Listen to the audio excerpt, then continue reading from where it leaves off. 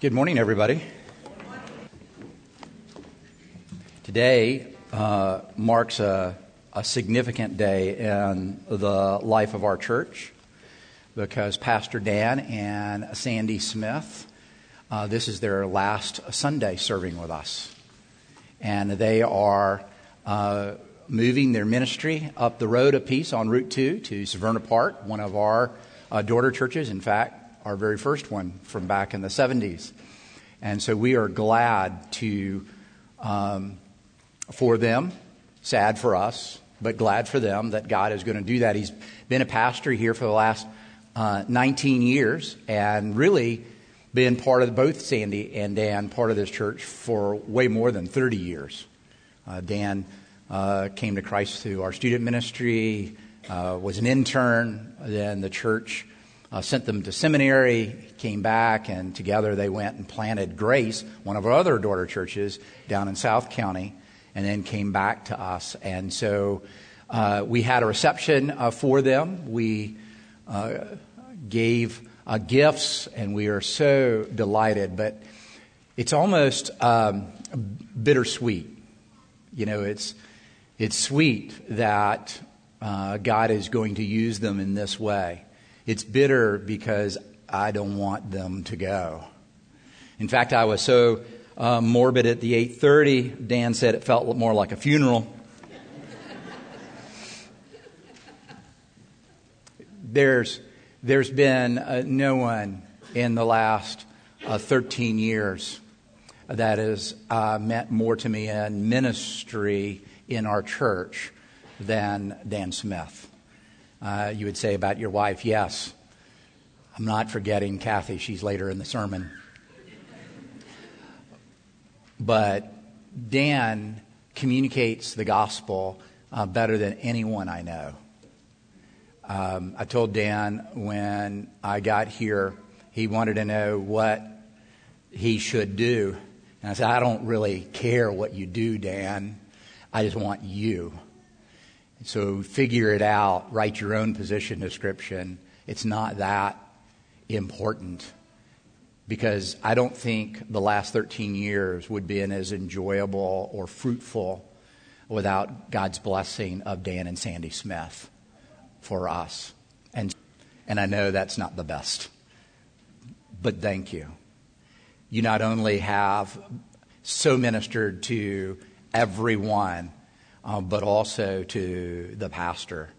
And that's unique and rare. So thank you. Now I'm going to make a turn. Hard to make the turn. This is where the turn was hard at 8:30. It's going to be hard now. If you have a Bible with you, I'm going to read a few verses from Ecclesiastes chapter 11. In fact, in the Bible that's in the pew rack with you, it's on page 711. Or you can follow along on the screen. I'm going to read the last few verses of chapter 11 and the first verse of chapter 12, and then hopefully explain them in a way that is beneficial to all. So, Ecclesiastes 11, verse 7. Hear the word of the Lord as I read. Light is sweet, and it is pleasant for the eyes to see the sun. So if a person lives many years, let him rejoice in them all. But let him remember that the days of darkness will be many. All that comes is vanity. Rejoice, O young man, in your youth, and let your heart cheer you in the days of your youth. Walk in the ways of your heart and in the sight of your eyes. But know that for all these things God will bring you into judgment. Remove vexation from your heart and put away pain from your body. For youth and the dawn of life are vanity. Remember also your Creator in the days of your youth, before the evil days come and the years draw near, of which you will say, I have no pleasure in them. May God help us to understand this, His most precious word. Can I just, for a moment, just pray and prepare our hearts? Father, we thank you for your word that is laid before us. Help us to see you, to hear you, to be changed by you, to be encouraged, to rejoice in you, to know that you are for us on our best days and our worst days. Come, meet us here and give us life. In Jesus' name, amen. Light is sweet, and it's a pleasure for the eyes to see the sun. Maybe he wants us to think about a long week that we've had, one that is particularly difficult, hard. It was troublesome, and the sun has been shut out, and the weather is not good. It's been a week where we have not even probably been outside much. And then maybe at the end of the week, he's getting us to think about when this long, hard, difficult week and this terrible weather finally parts and the sun shines. And what do? But we go outside and we stand in the light and we just absorb the rays. We enjoy the light and its warmth, and that's what he means by pleasure. This writer, I think, is making a comparison that experience is being compared to looking at your life. Specifically, he wants us to look at our life in light of the presence of God in it. He wants us to take a look at our life whether we are old or young, no matter what our age is. For some of you here, you're young. And so you can't look back much because there's not many of those days. So he's asking you to look forward. Look into the years that are coming. Others of us, and here's the hard part, us, we've been on the earth a while, many years. And for some, many, many years. And so we're looking back at all of those years. And he wants us to look, whether forward or back, with this idea, these three big rubrics in mind, these three concepts, these three commands. One is found in verses 8 and 9, and that is simply to rejoice. We see he wants us to rejoice in all of our days, good and bad. Secondly, in verse 10, he wants us to remove something from our hearts. And then in verse 11, he's going to say, I want you to remember. Oh, please remember your Creator. And so let's look at those, beginning with rejoice. So if a person lives many years, let him rejoice in them all. And I'm good with rejoicing. It's the all's the problem. He wants us to rejoice in all of the days. The ones that have been very good and the ones that aren't very good. And he says there's many of them. In fact, verse 8 says, these days are what? Filled with darkness. For there will be many. Why? Well, that's not how we operate. Typically, when we get around classmates or we have an anniversary or a birthday party, we celebrate what? The high points. We talk about nostalgia, the way things once were. We talk about the good times. We don't really reminisce the bad. And yet he wants us to rejoice in both. Why? He wants us to rejoice in both because God is present in both. We tend to think he's only there in the good times. We call them blessings. We forget that he's also there in the dark days too. And he's at work in both. He's there and he's at work. And so just briefly for a second, I just want to tell you what God's goal is for us. His goal for you, his goal for me. He's actually got three. And I'm sure there's many, many more. But these are the kind of the three that I wrestle with and just want you to know. God's first goal for you, goal for me, is to experience his forgiveness. To know what it's like to hear him say, I have forgiven you. You know what that's like? You know, you've offended somebody, you've hurt somebody, and you go to them and you say, hey, you know, I hurt you, and I didn't want to hurt you, but I did hurt you, and I'm sorry. Will you forgive me? Do you remember what it feels like when they turn to you and they say, yes, I forgive you. You remember that relief feeling you have, that experience, just in those brief moments when somebody looks you in the eye and knows you, they've got you. You've done something to them and they've got it.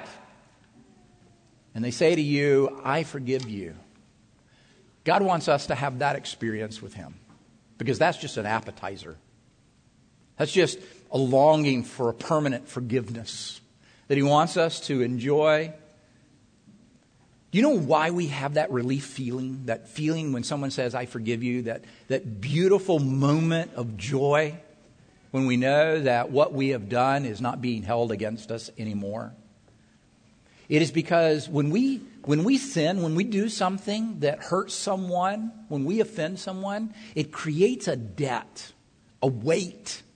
That's what the Bible calls it. It says for the wages, the debt of sin. And when somebody forgives us that we have offended or done something, they're actually saying, when they say, I forgive you, they're saying, I will pay that debt. Not you, the offender, me, the offended. That's what forgiveness means. That I look at you and I'm not gonna ask you to pay this off. I'm gonna do it myself. That's why it feels so good. Because we know that what we have done is no longer the weight we carry. And He wants us to know that that's exactly what He has done with us. The way Ephesians tells us in Ephesians 1, it says, in Him, talking about in Jesus, we have redemption through His blood, the forgiveness of our trespasses. That's Bible speak for offending, for sinning. According to the riches of His grace, and my favorite word in the whole Bible is in this verse. When He says that I forgive you, it says that He does it by grace. That is something you don't deserve. I forgive you because you don't deserve it. And then He uses this word that is so beautiful and so unused in our vocabulary. Lavishly. I lavished it. Has anybody ever lavished something on you? That means they've given you more than you asked for. More than you expected. Way more. It's like you asked for something and they give you twice. That's one of the things that He wants us to know. And we get all kinds of little appetizers. People forgive us all the time. When we say, hey, this is what I've done. It's terrible. I'm sorry. Here's the reason I did it. Will you forgive me? And then they turn around and they say that. You know, the best person for me that has taught me more about that is my wife. My kids would tell you that the strongest person in our family is my wife, their mother. She's not strong because she can deadlift my weight, which she probably can. She's not strong because she's got endurance, what she does. She's not strong because she has the high tolerance of pain. That is, she can go forever with pain. I mean, gosh, I have 3 kids. I'm telling you, I really believe this. If we had to birth babies, there would have been 1. Now, I'm not talking about 1 per family. I'm talking about 1.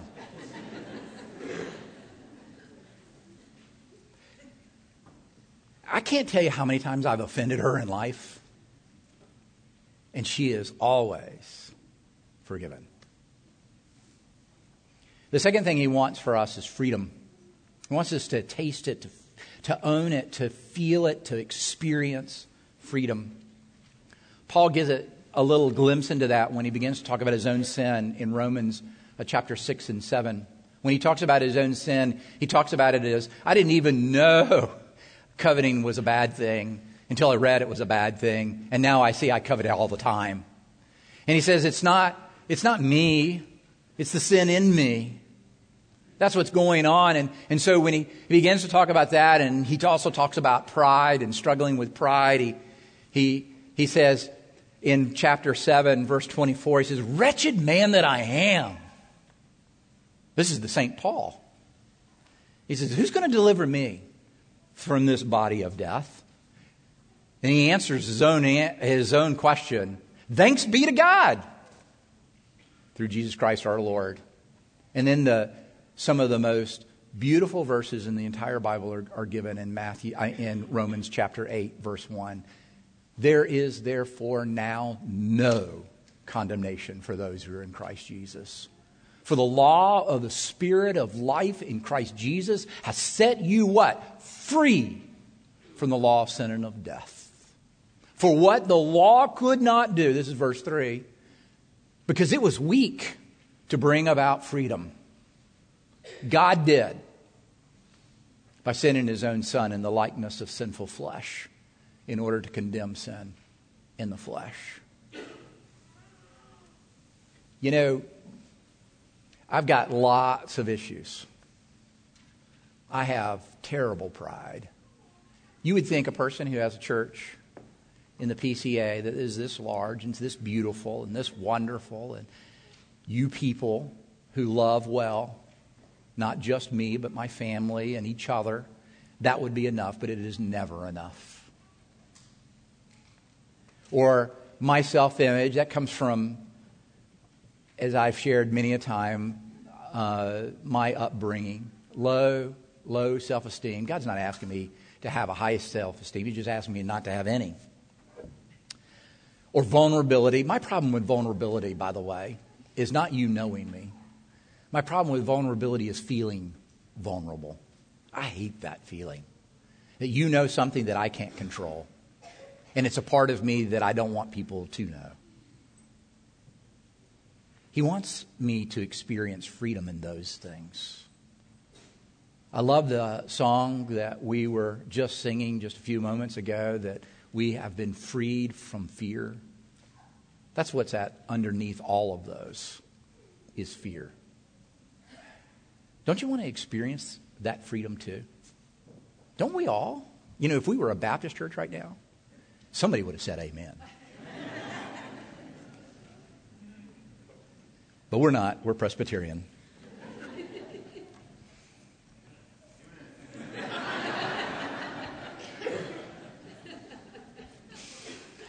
The third goal that He has for us, if the first one is to experience His forgiveness, the second is to know freedom, the third is that we might flourish. He wants us to be all that He created us to be. You know, Paul's favorite phrase, whenever he sent a letter, it's in every one of his letters: "Grace and peace to you from our Lord Jesus Christ." That word peace is the word shalom. It doesn't mean simply, I want you to feel copacetic. I want you to feel good about life. I want you to go with the flow. No, when He wishes peace, He wishes wholeness, wellness. He wants us to flourish. It's why churches for generations would, during the worship service, pass the peace. And it's not an opportunity to say hello. It's an opportunity to wish and hope and pray that somebody you're talking to would be well, would be whole.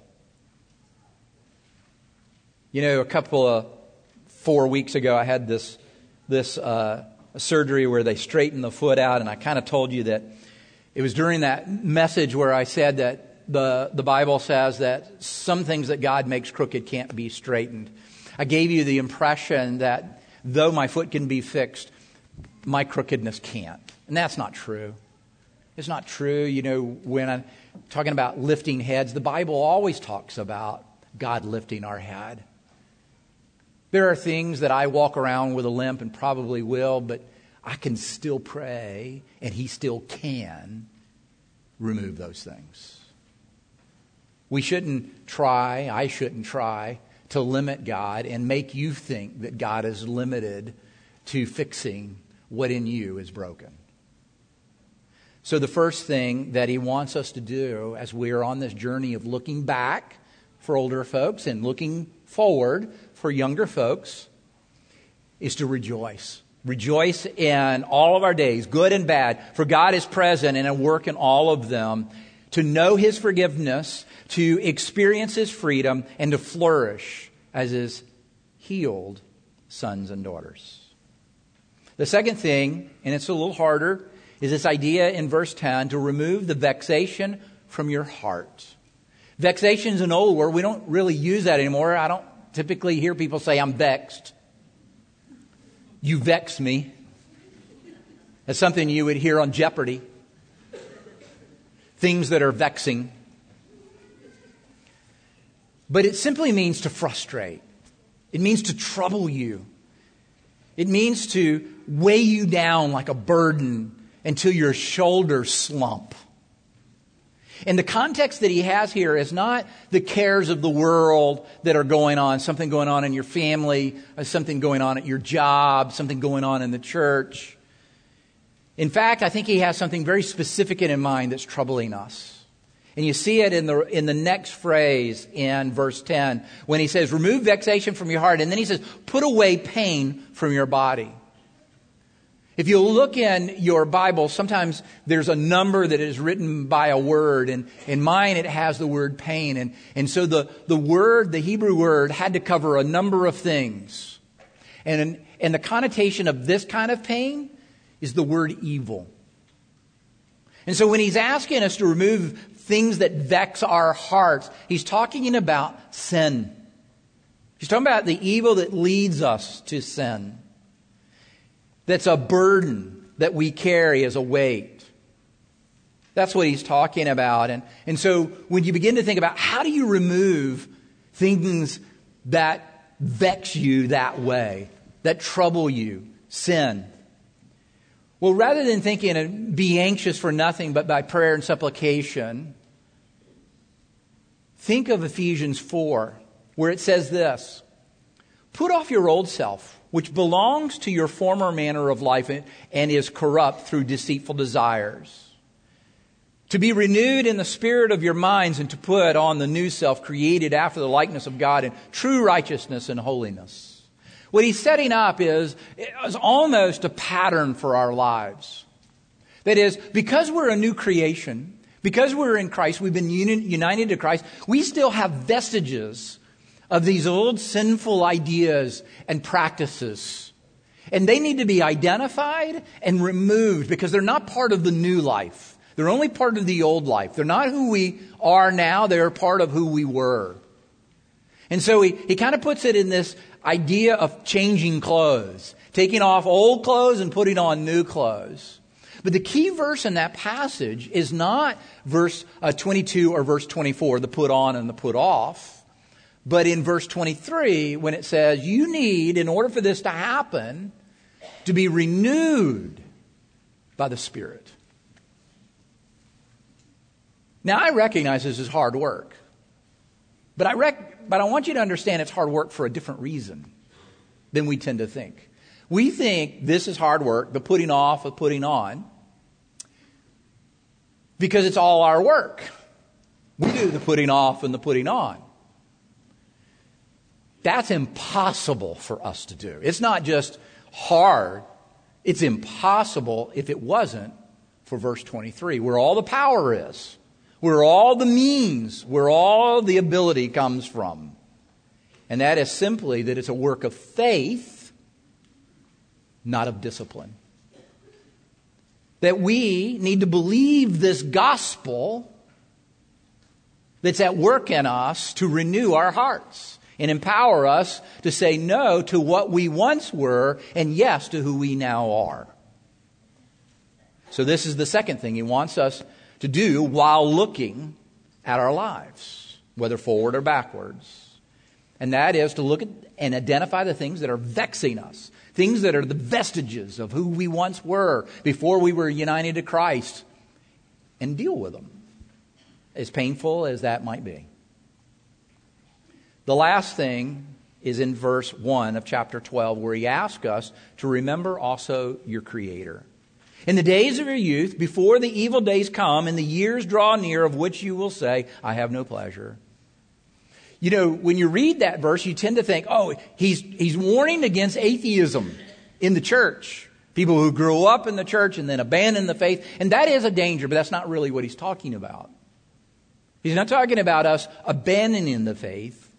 He's talking about us living as though the faith doesn't matter.